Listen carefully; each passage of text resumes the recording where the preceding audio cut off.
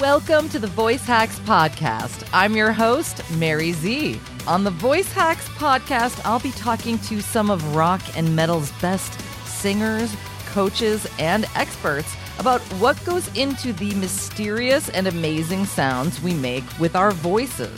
If you like this podcast, please help spread the word by sharing it with your friends. Post our episodes on your Facebook and Instagram, and tag me and my guests. I'm at Metal Mary Z on Instagram. Don't forget to leave the show a 5-star review on Apple Podcasts. And of course, follow me on YouTube at Voice Hacks by Mary Z. Let's get into it. Hey, everybody. Welcome back to the Voice Hacks Podcast. I have an awesome guest today that I'm incredibly stoked to have because we're going to pick his brain and learn a lot about the really unique things that he does on YouTube. And this is Gavin Dunne of Miracle of Sound. Welcome to the Voice Hacks Podcast. I'm so stoked to have you.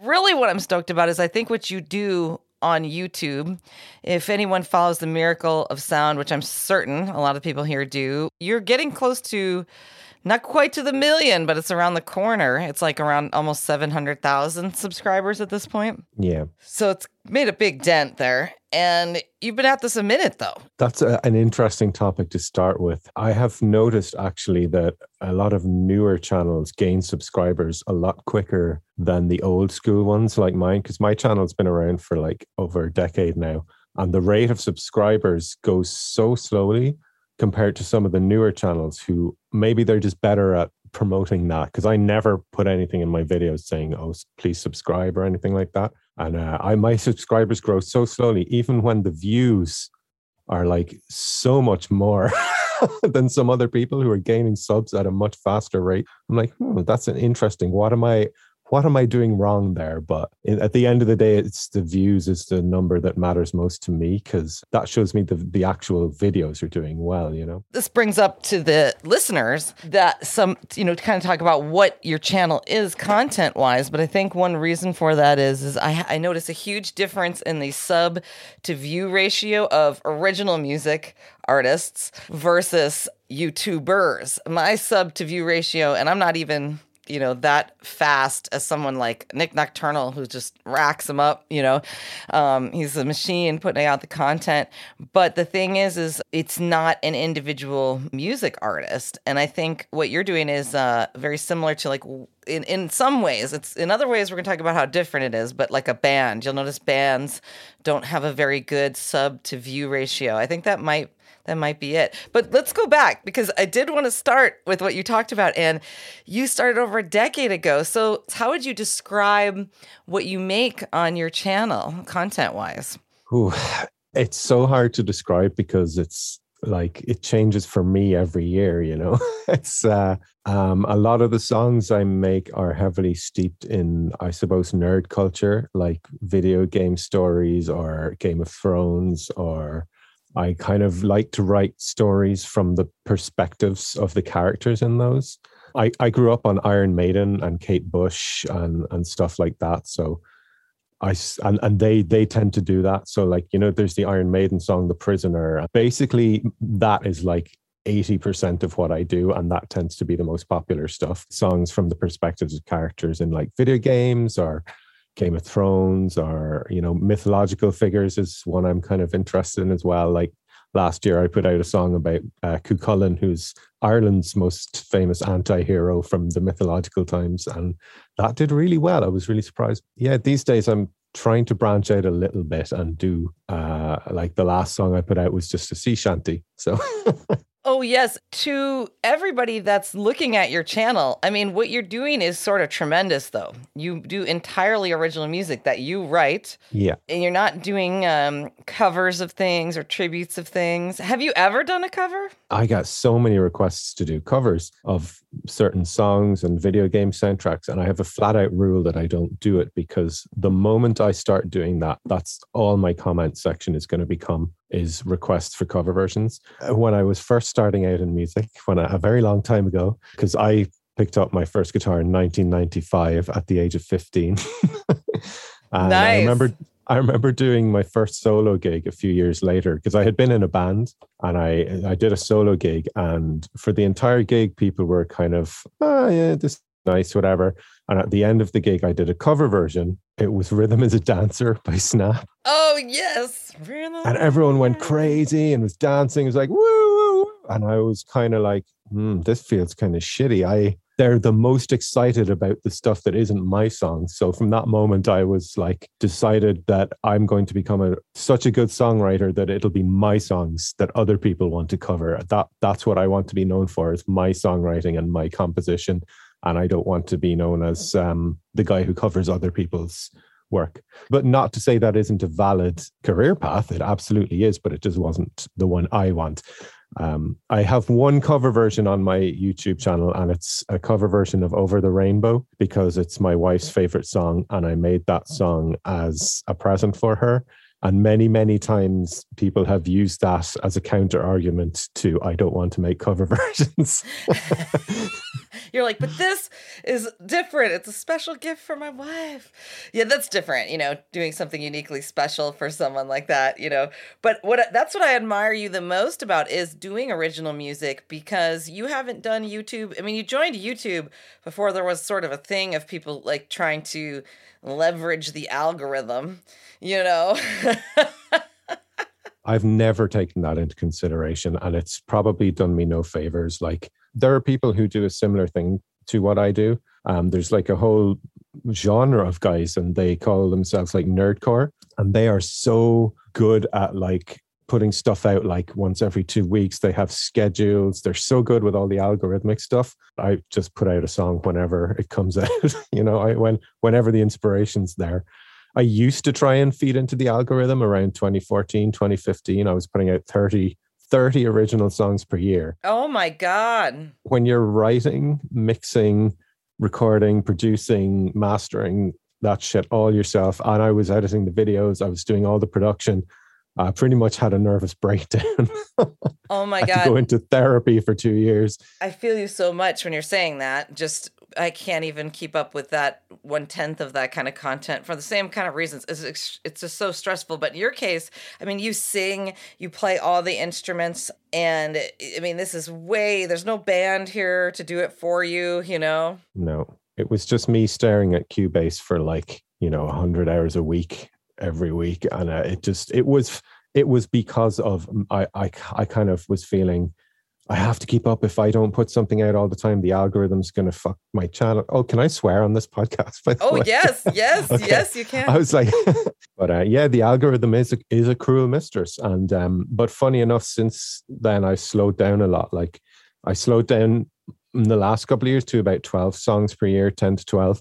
And it didn't really affect my channel that much.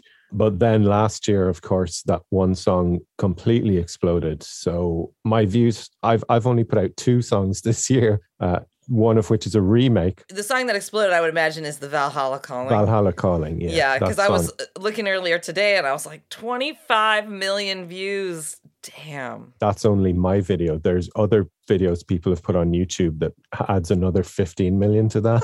So. Oh my God. And then what was interesting? Talk about intention and manifestation, because you were talking about how you wanted to have your songs be so good that other people would cover them. And I swear, I saw you post somebody covering that the other day.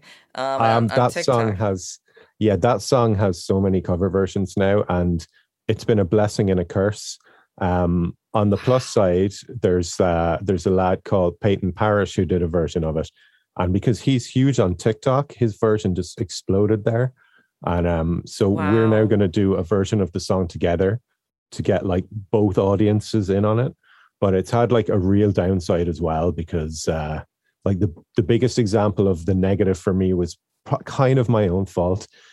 I had this very idealistic view that I didn't want my music to be in the copyright bots on YouTube, that I want people to use my work and be free to use it. Unfortunately, on the internet, no good deed ever goes unpunished. And somebody uploaded my song onto a publisher. They took my piece of music. They didn't record new music. They used one of those shitty filters to take the vocals out, sang their vocal over it, uploaded this through a distributor, and I got a copyright strike on my Valhalla Calling video Oh my God. because in inverted commas, was using that person's song.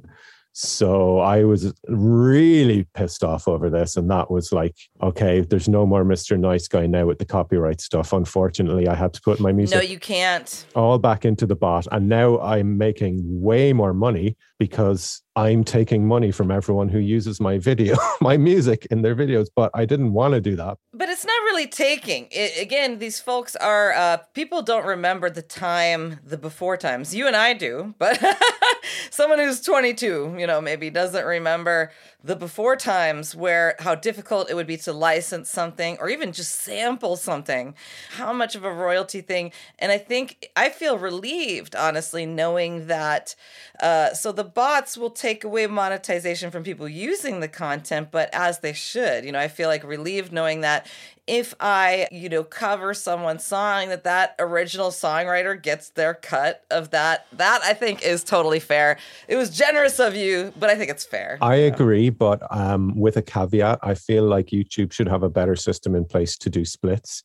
So if someone wants to make their own music video for my song and they put a lot of effort into the video and I know it's going to help promote my work, because like I said, that song, my version of that song has another 15 million views coming in from videos that other people have made with like footage from Vikings or whatever, and I'm kind of, my thing on that was always, you can do that all you want, just don't monetize it.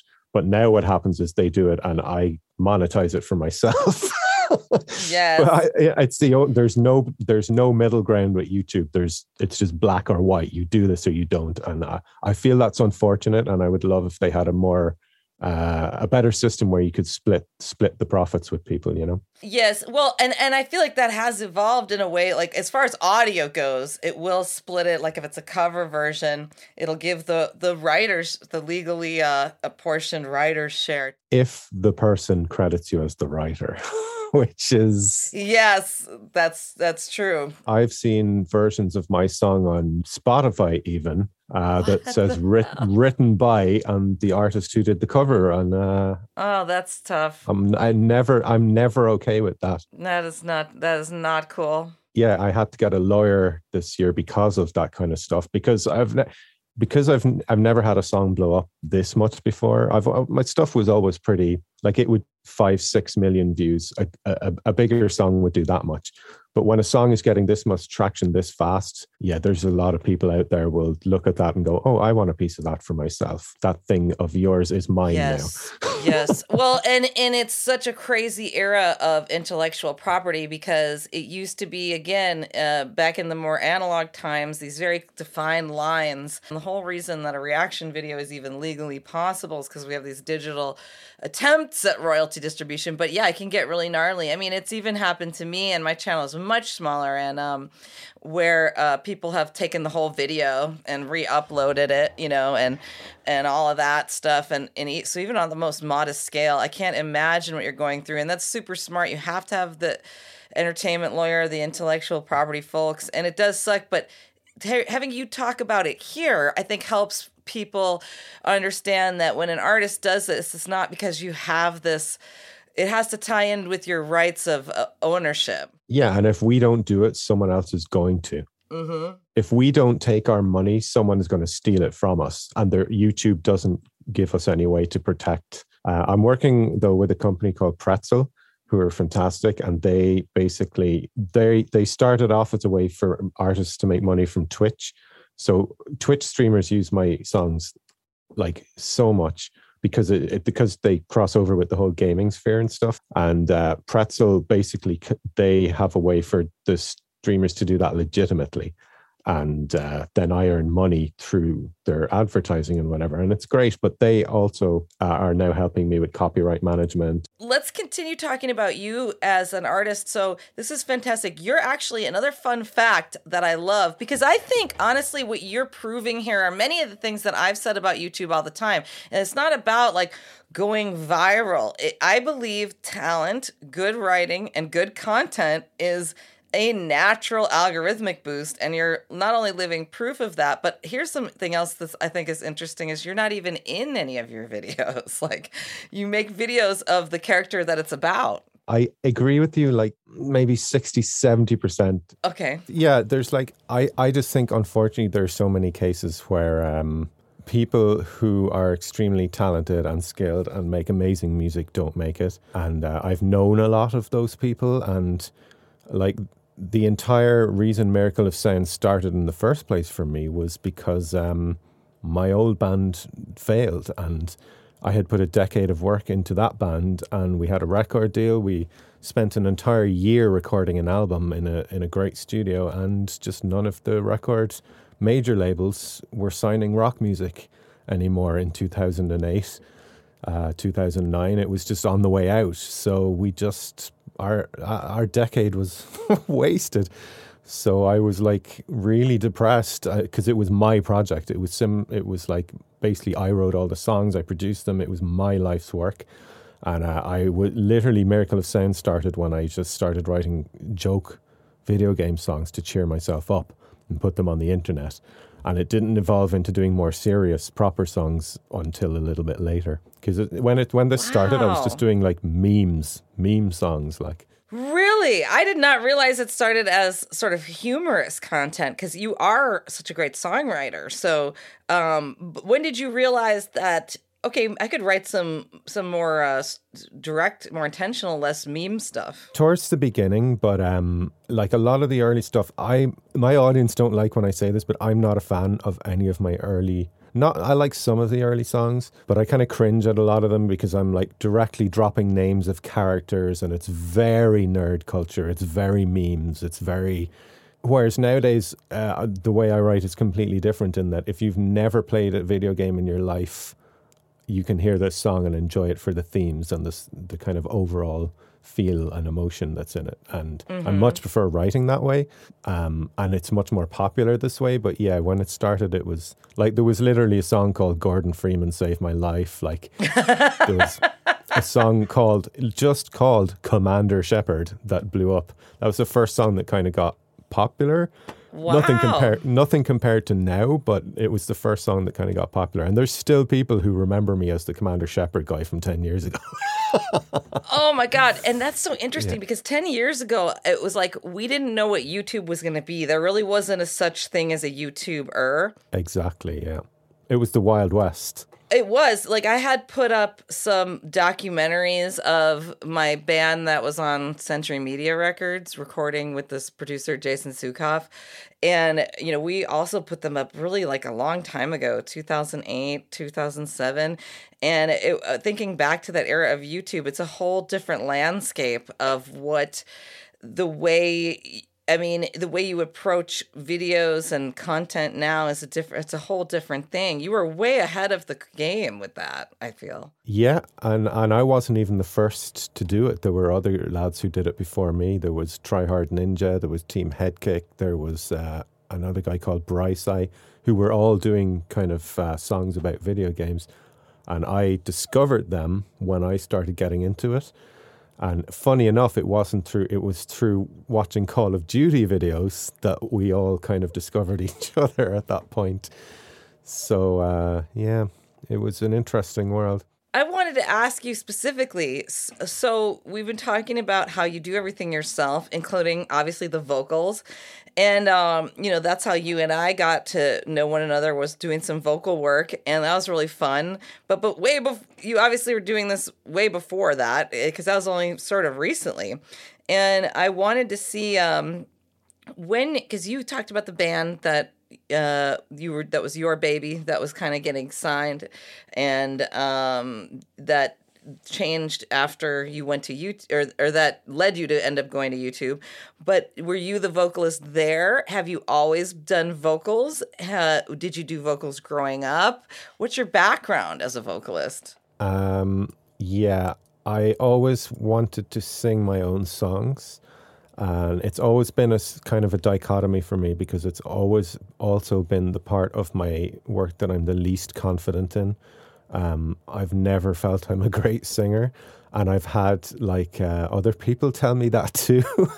But the thing is, I don't care about that enough to not sing my own songs because they're my songs and I want to sing them. So you take what you get. It's my voice, or go cover it yourself, you know?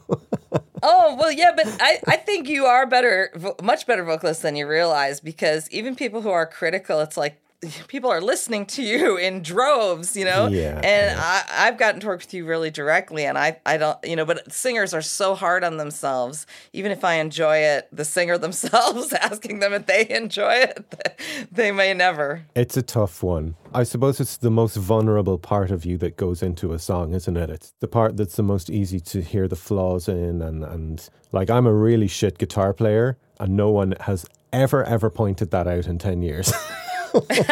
My guitar playing, my mix engineer Frank, like, because I started outsourcing my mixing like a year and a half ago, and my mix guy Frank, when he sees my guitar parts, he's got like his head in his hands, and he's just like, oh God, it's such a mess. And no one gives a shit. My audience has never ever noticed how scrappy and like messy my guitar playing is, but when you sing badly, they will notice that. But I've improved a lot, like since this project started, I've improved a lot vocally.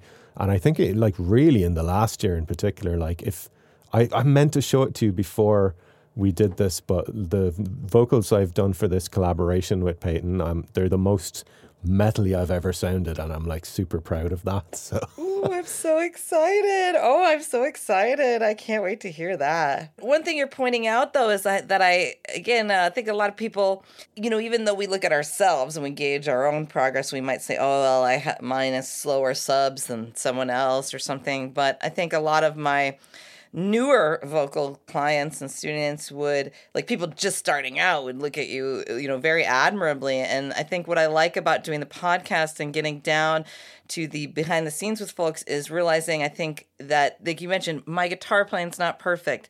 I'm not perfect. I do this, I do that, but I believe in this. I leave in an obscene amount of mistakes in my songs. Well, I want folks to know that, though. And I think that this is a thing that a lot of the people that I coach obsess over. And a reason why some of them may actually never get their foot out the door. But the reality is it's finished, not perfect, right? Yeah. And that's a really difficult thing to know when because it's never really, like, this is why outsourcing the mixing has been great for me, because there have been so many times I've put out a song and then regretted later that I didn't like how the snare drum sounded. And funny enough, vocals is rarely an issue for me that way, because I know how to mix my vocals. Yeah, finishing a song is impossible.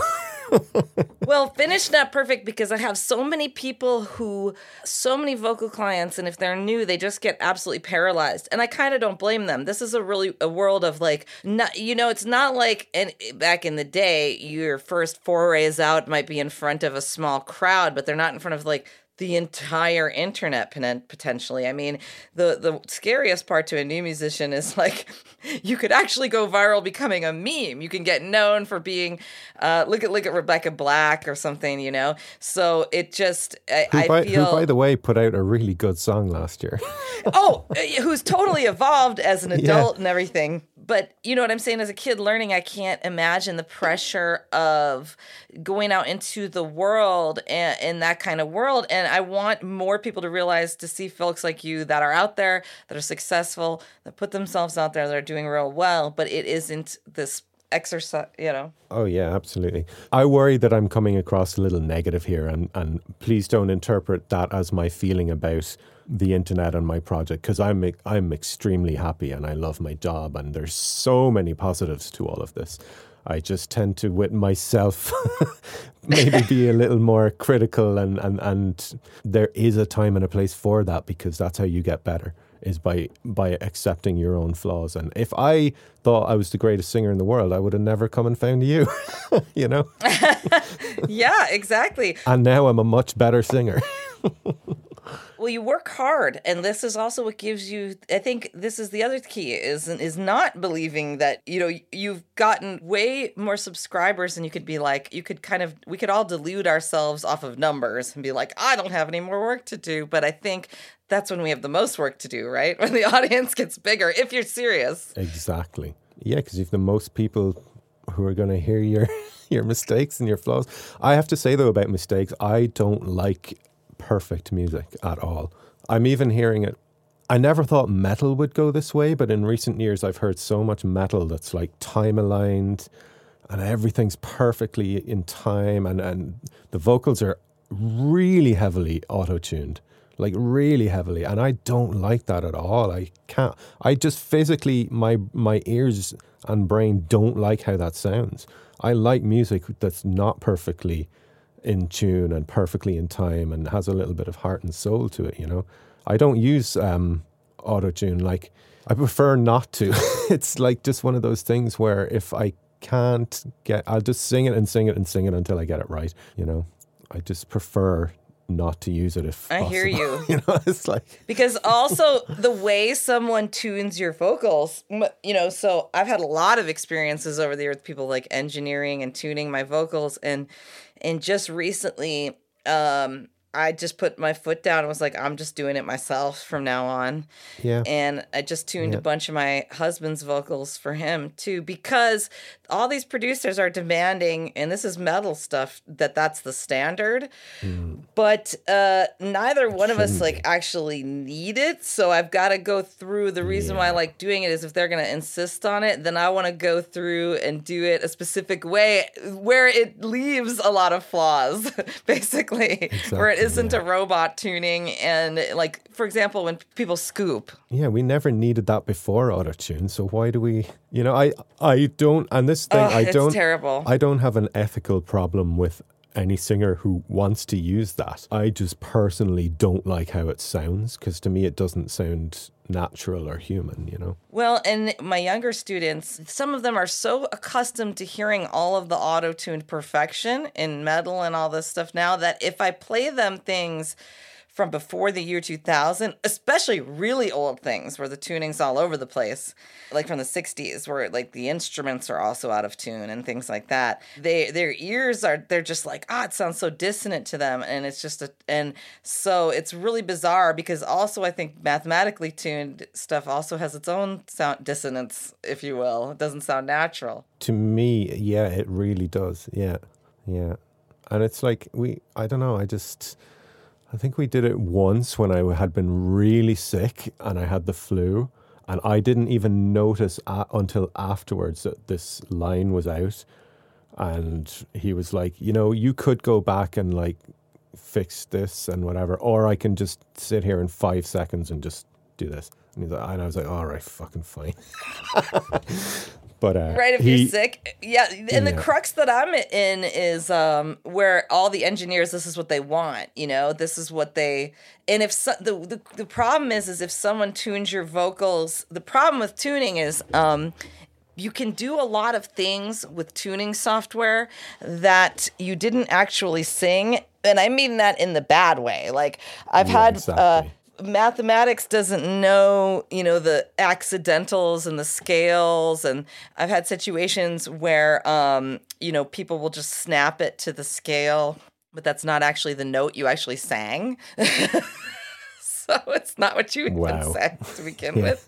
It's actually the wrong note. It's tuning it to tuning the blues or the pentatonic, the chromaticism out of it, So that's another thing. People could tune it and it could actually be something you did not even sing. Yeah, it's an interesting one. I don't want to, I hate spending too long on this topic because I get a bit ranty, and people, again, I don't want to come across like I think anyone's less of an artist for using it. Just personally, it's just your preference. I just don't like the sound of it, and I don't like these like perfectly aligned almost. I think there's definitely a place for those kind of like jittery guitars and stuff. They're a cool effect, but when everything's so perfect, it doesn't leave a whole lot of room for heart.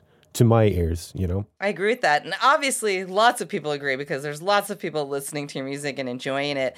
And I think also that might be one reason why you stand out, in a sea of tuned perfection.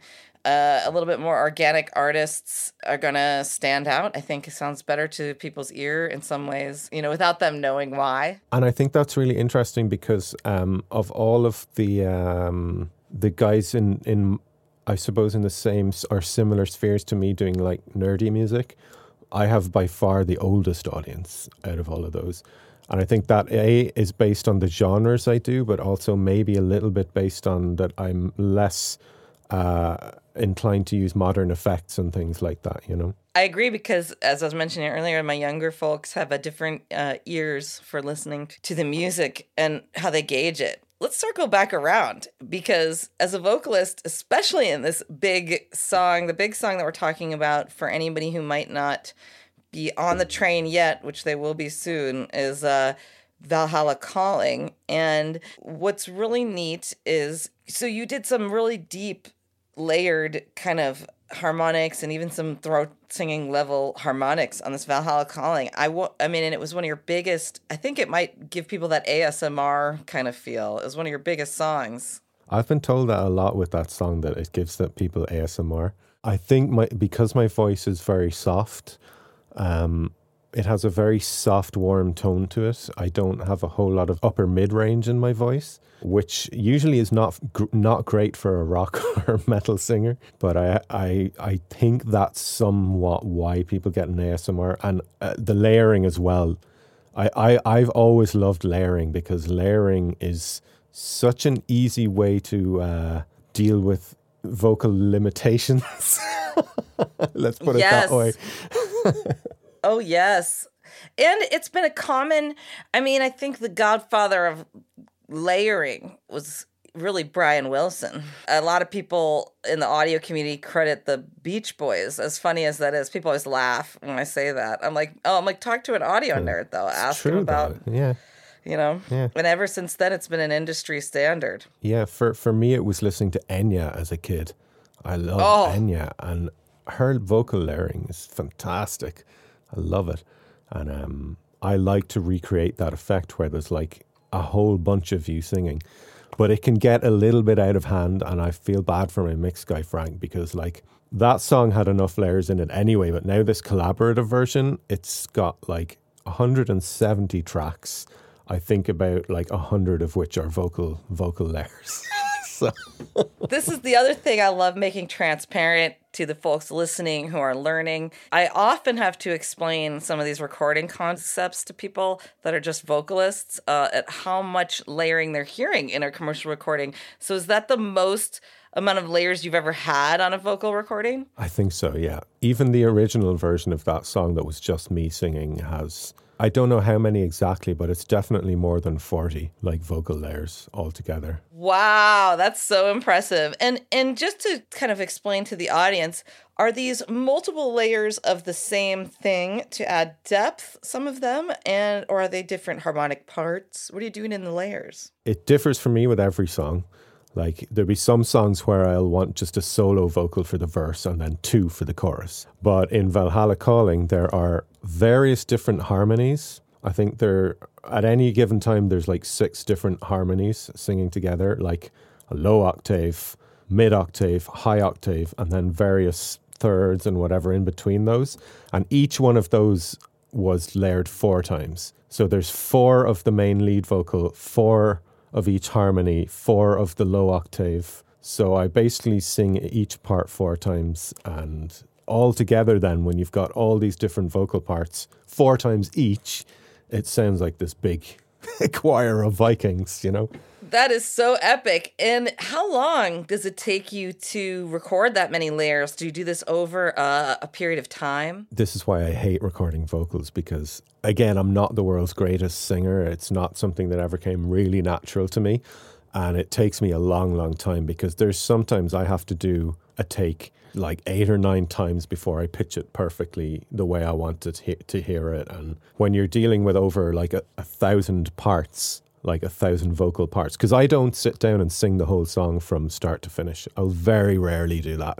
If it's like, there's 1 or 2 times I've done that for like more folk kind of songs, but for this one, I literally was singing it line by line, piece by piece, over the course of a few days, and there's over 1,000 vocal parts in that song.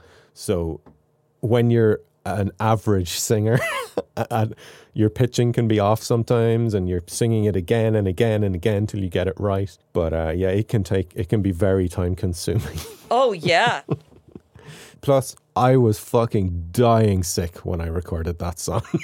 No way. Yeah, really? I had no idea. I had a really bad cold that week. It was not fun.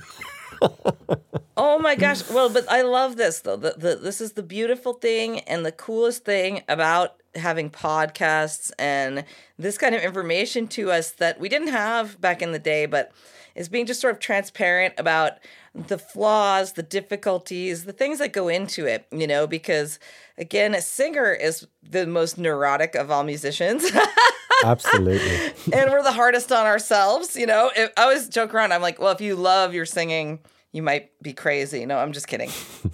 Funny enough, I'm not one of those people who hates hearing, like, once the song is done. Yeah. And once it's finished and I'm happy with it, then I actually quite enjoy listening to my own voice.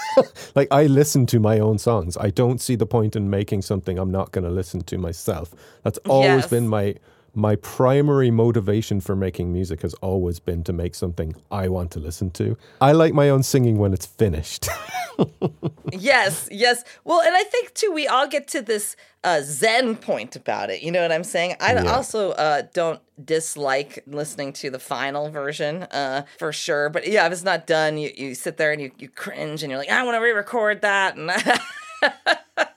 I'm actually unhappy with the metal version I recorded because I wish I had waited a little longer until I'd had myself and Mary did a lesson recently that was more focused on me getting my metal tone but getting more power into the voice behind it. And I wish I'd waited till after that lesson to do the metal version. But that's been corrected on this new collaborative version. So I can't wait. 3 damn versions of this song.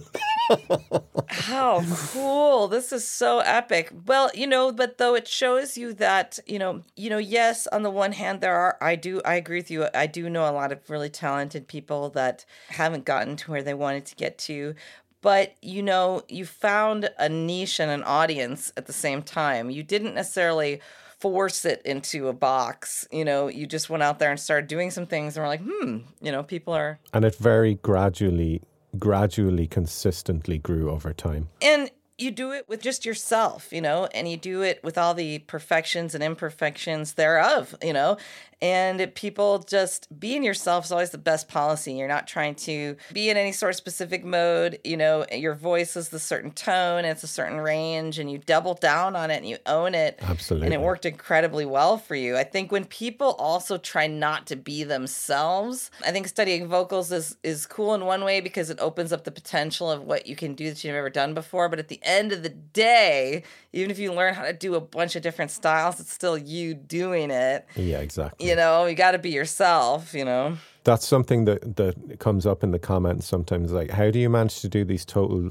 different genres, but it still feels like you? And I think for me, I look at it the other way around. It's always going to feel like you, and the genre for me just comes with experience in production and stuff like that. Like, you'll know what instruments to use and what chords to use to give a certain feeling, or and what levels to put something in a mix to evoke certain emotions and stuff like that. That just comes with experience. That's all genre is to me. But it's always going to feel like you if you wrote it and sang it, This is so awesome. I wanted to see, what do you feel like are the wildest vocals you've ever done, the most recent stuff, the craziest vocals you've ever done? I guess I don't know what I mean by crazy. Out of the comfort zone? Yeah, maybe that's what I'm looking for. Yeah. There's a couple of metal songs with like super crazy Rob Halford falsetto screams on them. That's great. Oh my God. Yeah. I want to do some more of those, actually. I haven't done those in a while because they always surprise people because my voice is quite deep. But people aren't expecting that kind of shit out of me, I love that. You get them by surprise. I love it. And it shows you, that whatever your voice is, we all have that high end relative to our Absolutely. range. And even a low voiced person can use that, Yeah. And falsetto is definitely difficult to use in my music because the songs don't often lend themselves to it. Because a lot of them tend to be kind of minor key and a little bit darker and a little bit more moody. But there certainly are some of the more like preposterous songs that are very unapologetically over the top and cheesy, where you get to let loose a little and just, go full on Rob Halford. And that's a really good point too, is not every vocal style works for every song. Absolutely. Just like, I think Chris Cornell is a good example. There are some songs where he did exactly what you're describing. He could do the hair metal-y, bordering on hair metal because it was the 90s, like highs. But there are some songs that he wrote that wouldn't even make sense, like Black Hole Sun or something. Like, it doesn't make any sense. I even change my accent depending on the song, Oh, interesting. I did not know that. And now by changing your accent, you mean varieties of English accents, obviously, but I mean, are there any that you prefer specifically? Again, I don't really think too much about it. It's something that just kind of tends to happen. Like if you're singing a song that's big bluesy guitars and you've got kind of a swagger and you're going to start singing like that, you're going to have an American accent. Because we grew up on American music in Ireland, and it's almost, we have to trick ourselves out of singing in an American accent. But then for songs like Valhalla Calling, or songs like my ones about the Irish mythological figures, I very much sing those in my own. In fact, it's maybe a little bit more of an exaggerated version of my own accent, my Irish accent. Because, I grew up, I didn't grow up there, but my entire family's from Waterford, which is the biggest Viking settlement in Ireland. So that culture is hugely entwined with our own. And we learn all about the Vikings in school. It's a huge thing here because it's our history. For me, that felt, it's okay for me to sing about that in my Irish accent because there is a huge historical crossover there. Yes. Interestingly enough, I'm aware of that from my own family. I have, my mom's side was all Irish immigrants. We're all descendants now. I'm a couple generations here, American. But my mom's Irish family was all about rune stones and some very interesting like Viking things, which always was interesting to me because it's not from Scandinavia. And but yes, they did influence the culture there, and very much. I saw that in some of my Irish relatives. Like even my mom had her own set of rune stones for like fortune telling type things, like you pick a town on the east or south coast of Ireland, and it's the chances are the Vikings set up that town. How neat. Like the town Waterford that my family's from, it's literally fjord. It's from the word fjord. Oh, that is so neat. It meant windy ford, not water. That's cool. This is really neat that your music has tied into your own personal culture and ancestry, and that you could tap into the vocals and double down a little bit on a regional accent. You have a very lovely accent and speaking voice, particularly because it isn't super heavy. I think any regional English accent, because I've taught people in, I think, every English-speaking country in the world at this point. I think any of them, you can go overboard. So there are some people in this country that you would not understand a word they say. I grew up doing international theatre shows when I was a teenager and stuff like that. So I learned very early on how to articulate myself in a way that people from other countries, particularly non-native English speakers, could understand. Yes. And also I tend to avoid Irish colloquialisms and stuff like that. So, but then there are times where I will say something and Americans will just go, "What? What did you just say?" Oh, yes. And I think this is fascinating. I love language differences. So that to me is hilarious and fascinating. And I was in a band with 3 British people: the manager, the keyboard player, the guitar player, and a Canadian. You think you're not some of these stereotypes that sort of define the culture. I would be like, I'm not this American, this and that, but I totally am, and would say, it would be the opposite ways. I would say phrases to them and they would just laugh so hard sometimes because it would be such an American trope, but it's just an idiom that we use and you don't realize it sounds like it's right out of the movies or something. And it was the same for them. They would use, and again, colloquialism, slang, words that we simply just don't use here, and it would just send me rolling. It's hilarious. Yeah. Now, did you study any Irish, the Gaelic, when you were growing up, and would you ever do a song in the native Irish language? We do, yes. Mine is very rusty because we generally don't use it after we finish school. And yeah. I was never fluent. Some people do get to that level, but it's very rare. I mean, when I was a teenager, I wasn't good in academia after. I was good at school up until about third year, and then I discovered guitars, and that was the end of academic life for me when I picked up a guitar at 15. My Irish is not good, but I have put Irish into my songs a few times. The Cú Chulainn song has an Irish language section. Another one I did, Grania Whale, has an Irish language section. I'm actually working on a new version of that now with genuine trad musicians. Oh yeah, there's a song called Sirona, which is kind of a Celtic metal song, which also has an Irish language section in it. And that song is one of my proudest things for two reasons. Because when that album came out, it was called Metal Up, and it had nothing to do with video games or any of that. It went to number 1 on the iTunes metal chart, and I was like ahead of all my favorite bands. I was number 1 ahead of Nightwish and like Iron Maiden and Black Sabbath. And I was like, yeah. And also that song got the personal approval of Devin Townsend, which was like a real like meeting. Whoa, yeah. How neat. Yeah. How that's exciting. Yeah. So I wanted to, as we're getting towards the end here, I wanted to see you doing this collaboration with the guy from TikTok. And you have some collaborations before that, but it's rare. Yeah, it's not a lot of your content. Could you see yourself opening up to more of that? Or are there reasons why that's sometimes more difficult? No, okay, so we got no. I generally don't like doing collaborations. I avoid it as much as I can. I'm too much of a maniacal control freak. And I have very particular ideas about ways I want things to be done to an absolute fault. And I understand that. And I'm very difficult to work with in that way. But it's my shit. And I believe I know how to make it work. And I think I'm one of those annoying people who think they know everything.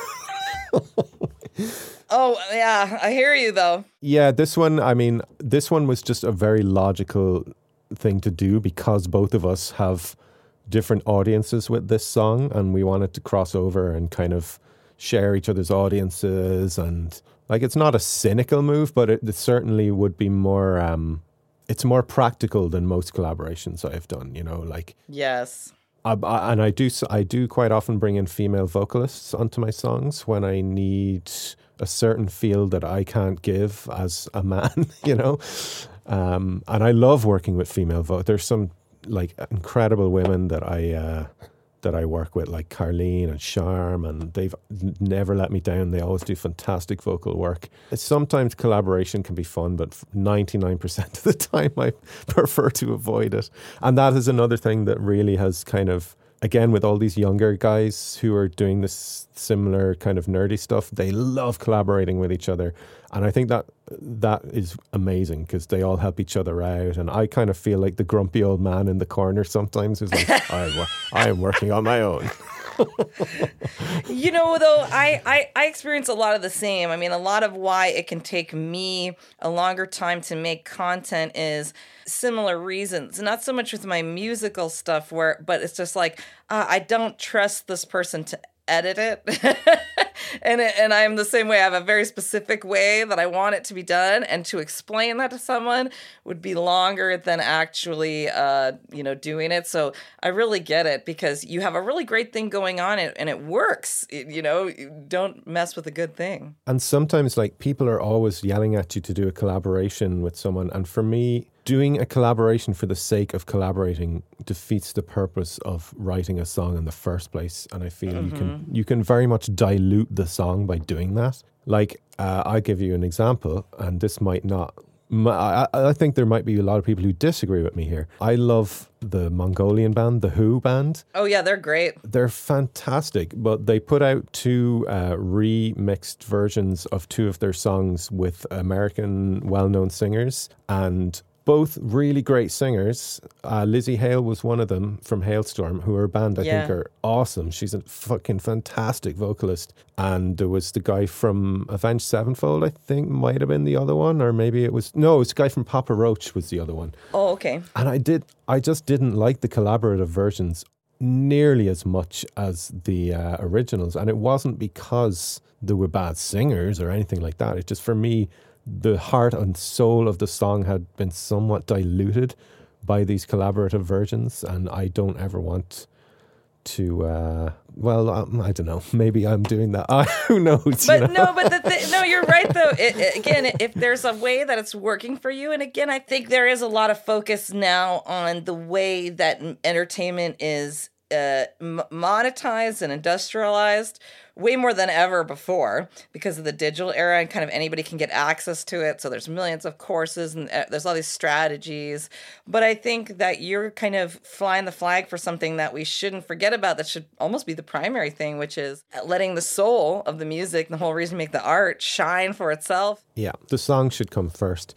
Like the worst example I can think of is Taylor Swift's Bad Blood, which is a song that I absolutely love. It's one of the best pop songs I've ever heard.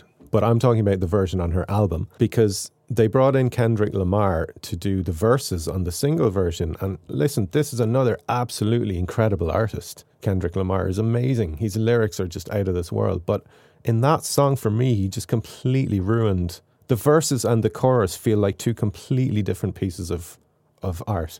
You know, they just feel so cynical. It felt so cynical. And to me, that song lost something in the collaboration version, you know. But then there are a lot of people who disagree because that song has like, 1 billion views. So. You know, that's what's hard to say. It's like, well, there's a lot of people who like it, you know. Yeah, exactly. I'm not saying I'm right here. But that's the whole point. There is no right or wrong in art. Yeah. And I love being able to sit down with you guys and look at different ways that it's made, because my goal is to help people and help vocalists get out there and to help them maybe be a little less neurotic in a world that would like outwardly criticize them as much as we criticize ourselves in our own head, and to kind of look for different paths. There isn't just one path, and it isn't all strategic moves like that. That was obviously like maybe the record label was like, you need to put Kendrick on this. Like, you know, that stuff happens all the time. And I think it's cool to hear from your perspective about different paths, different perspectives on how to get the same kind of art, you know. And again, I this is not even, it's not even slightly coming from a place of judging anyone who wants to do that, or if you want to do that, I say go for it. And especially even if you're doing it for money, just, you know, off you go for it. Go, you know, make that money. But if you're doing it because you feel it adds something special to the song, then that to me is even better then, you know. Absolutely. And it really enhances it. What I wanted to ask you now is, where do you see yourself going with Miracle of Sound? Are you just going to ride the waves and see where it takes you? Do you have any sort of intent where you want it to go? That's kind of always what I've done, is just gone with the flow and hope for the best. I don't promote myself. I'm not good with that stuff. This year, actually, I was severely burnt out and didn't really do a whole lot of new music this year. I put out a video, I think it was in March, about how I'm just making some changes for a little while. I didn't have 10 video game songs in me this year. You know, I'm only doing one. Mm-hmm. And I did my little sea shanty. I'm doing this collaboration. I'm working on an album of instrumentals with no vocals at all, just very simple stuff for me to kind of get me back into the place, because I never want to become too cynical about how I make my work. Like, if I had any business sense, Mary, I would have made 5 more Viking songs this year. Yeah, but also, you know, we've joked about this sometimes before, but, you know, you cannot be burned out. You cannot, first of all, you wouldn't make good stuff in a constant state of burnout. And if you get so burned out, you know, there's all this focus on, like, you know, again, content. But I've had to also take lulls personally where other things just take precedence or whatever. And it's because we can't be content machines. Like, we can't live for the algorithm. It will literally kill you if you do that, you know? Yeah, I have done it before, where I've made substandard work because I've been trying to do that. And I didn't want to repeat that. And also, I was just I think a lot of people were very tired and burnt out this year. I think it was just a year where when the lockdown happened, I thought to myself, I'm going to be so creative now. I'm going to do so much work. I'm going to be in my studio. I've had the least creative period in the last 20 years this year. Oh, You know? I actually agree with that. I thought there's been lots going on, but yeah, the whole world has been just random things turning upside down, and many people have felt less productive even though they've been at home. Yeah, I think everyone's a little bit shell-shocked and tired, and just no matter where you stand on the political spectrum, the last 4 or 5 years has been exhausting for everyone. Yes. You know, it's like if you're at all paying attention to what's going on in the world, no matter where you stand, there are many stressful things happening. You know, it's like, yeah, so. Yes. And also just looking at the news every day is stressful. There's a change every day. Do you wear a mask? Don't you wear a mask? Can you go outside? Can't you go outside? Like, it's like a change every day. You have to change. It's very tough. It's extremely difficult. And we have to be forgiving with ourselves. And I think, too, just realize that, I got to this point where I was just like, I physically can't care. There's no way I can do my lessons, the other things going on in my life, the bands that I'm in, what people have to remember, like, your life is not being a content creator. You got married, you have like a life, that you're actually living. You can't only ever breathe out. Yes, exactly. You need to take a breath. I love that. Yeah. Oh, I love that. That's cool. Yeah, it's like singing without breath support, You just all you're going to get is a little rasp. The creative brain works the same way, I find. I think it's best when people ride the waves where they genuinely feel the energy and they can put out a lot of content, and sort of accept the waves where it's not feeling that way. Yeah, and it's one of those things that, again, there are other people out there who are much better about that than me, like Peyton, the guy I'm collabing with. He's fantastic with that. He's on top of TikTok. He has like a whole album of Viking stuff planned now, and he's so good with like marketing and all that stuff. And meanwhile, I'm just like, oh, I'm too tired for all of that, I just want to make a song and hope it does well. Yes. So I wish I were more like that, but I'm unfortunately not. And I've always struggled with like mental health issues and stuff, and like I had to accept to myself this year that sometimes I just go through mild depressive phases, and I just can't get anything done when I'm in those phases. I try, and everything I make is shit. So I have to just sometimes wait until my brain is ready to heal itself and then be creative, Yes, and I think, though, even the people that we view as very high-powered creators, because I have some friends like that, too, that I really admire, like my friend Finn McKenty at the Punk Rock MBA. I watch his channel. He's great. Oh, yes, and I've known him since way before the channel, and even when he was like, guys, I need 100 subscribers to get my custom, what is it, your URL, I think. Watching him, he's just an utter machine, like the way he does the podcast, like everything he does on time, all the time. And clearly it works because the YouTube algorithm loves Punk Rock NBA. It's like, yeah. Oh, I think I clicked on one video once, and then like my recommendations was like all his stuff. But it's good shit, so I don't mind. No, it's great shit. Like at the same time, I feel like it's very hard to be someone like him or some of these other guys. Is very singularly unique. They have skill at managing that. And I think most of us actually aren't that way. I'm not that way. I'm much more like you. And I much more identify with the way that you do things. Yeah. And I have to ride those things. And I've also had to accept that about myself. Sometimes I do get down. I'm like, I'm not putting out enough. I'm not doing enough. Not enough. Everyone around me is like putting out. And I've just started to realize, you know what? I am not that person. My life is just not able to be organized that way. You're doing your best, and that's all you can do, Exactly. Isn't that such a hard thing to learn? And I think a lot of people who are listening to this will probably agree, if they're creatives, is knowing how to learn the signs when you're burnt out and knowing when to stop for a little while. Absolutely. It's so difficult to know when.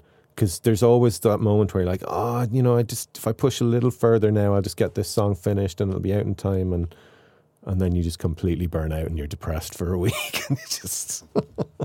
Oh, yeah. And I think this is more the realistic human experience. We're ebbs and flows of things. We aren't machines like that. And so we can't perform like a computer algorithmic machine. The computer wants to keep feeding people content, but the human being is not. So you just got to do your best when you have the most energy to put towards it, because you can see, like, you put out one super quality song and now it's pretty much propelled your whole year. Yeah. Well, this is the interesting thing is I've done less work this year than I did of any year in the last 20 years.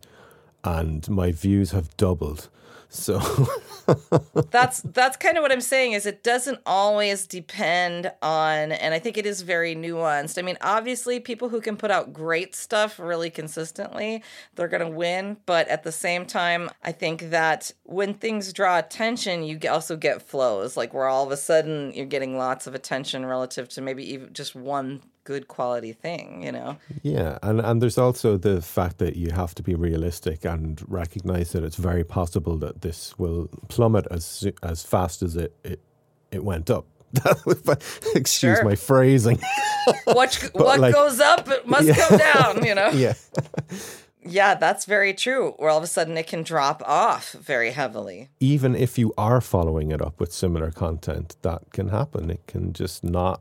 For whatever reason, the algorithm decides, we don't like it as much as that one. But that's actually a really interesting thing I've seen this year is older songs that are like 4 or 5 years old are like now doing crazy views as well compared to what they ever did before because of this one song blowing up, which is nice for me because I really like that song, but I don't feel it's one of my best top 5 songs I've ever written kind of thing. Mm-hmm. I think I've got songs that for me I'm more proud of creatively than that one. So it's nice that they're also getting a little bit more attention now as well, This is one thing that I love about YouTube over other social media platforms. One big algorithmic difference between YouTube and other platforms is that old content, which dies on Instagram, on Facebook, completely dies. Old content on YouTube is not a time frame thing, and so it will suggest related content regardless of the age. Especially music, right? So I think it's really unique. I think that's why I prefer to hang out there a lot and why I don't care about other platforms as much. I agree. Absolutely, yeah. So I wanted to finish up here and thank you so much for coming on the podcast because I actually would love to have another episode with you because I think you have a lot of fascinating insight. And that's what I'm trying to give vocalists here is both, technical insight from the more instructor type people that I have on here and then career insight into this, again, they look at people and they see numbers, but what's the how into going to the numbers? And you have a totally unique and different approach. And I thank you for sharing that with us because it really illustrates other pathways. And I think, again, it makes people breathe a sigh of relief, like an I can. I think a lot of people think if they don't, again, get up to some kind of perceived level that they can't. And I think talking to people like you realizes, well, there are a lot of different ways to go about this. And there's a lot of I can out there. And so I wanted to see at the end here, do you have any, words of wisdom or pieces of advice for maybe some of the younger Voice Hacks community that are kind of looking at the YouTube and they're maybe writing their own music and wanting to get out there? Would you have any little snippets of last advice here for them? Well, one thing I always say is that persistence is as important as talent, if not more. I love that. You can have mediocre talent, and if you're dedicated and persistent and you don't let failure stop you, you can still do great things, I mean, I'm 40 now and I just had my first ever massive hit, so, Oh, yeah. I've had hits before, but not like this, and I've been trying for this since I was 15 in 1995, so... Well, and then also, we were just talking about Finn. I think he didn't start his channel till he turned 40. Yeah, I think that it's something that isn't taught enough to young people nowadays in the era of social media, and particularly with things like TikTok, where attention spans are shorter and a different kind of content tends to become popular really quickly and then fade away really quickly, is that it's okay to fail multiple times, like over and over and over. And often that's how you end up with, the best work is by learning through those failures. And I think a lot of people get very discouraged these days if they're not good at something straight away. Just realize that we all suck at first, and it's okay to suck, because you'll suck a little bit less next time and a little bit less after that until you're really, really good. You know?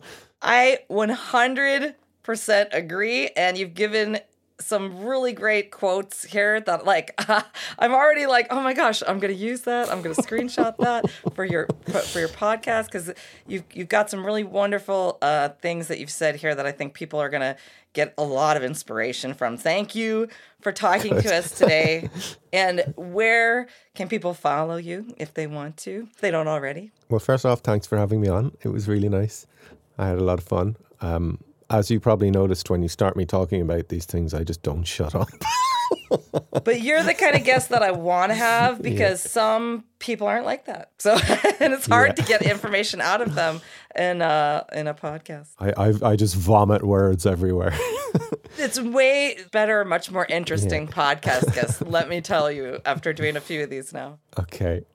So you can find me in all the usual spots for music, Spotify, YouTube, under Miracle of Sound. Obviously, you'll want to check out Valhalla Calling, because that's the most popular song, but stick around and listen to a few of the others as well, because it might surprise you like how different the songs are to that song and to each other. And like, I do a lot of genres, from like cyber metal to like folk to jazz to pretty much anything you can think of. I haven't done rap, and it's not something I'm interested in doing. Mm-hmm. But I do at some point want to get a really good rapper on one of my songs, because I like the art form. It's just not something I'm comfortable doing. But that'd be great. Yeah, I want to get a really cool rapper in on a song someday. Anyway, sorry, I'm going off tangent again. That's okay. Well, thank you, Gavin, for joining us. Everybody, check out Miracle of Sound. And this has been another episode of the Voice Hacks Podcast. Bye. Bye. That wraps up this episode of the Voice Hacks Podcast. Thank you so much for listening, and don't forget to subscribe, rate, and review the show.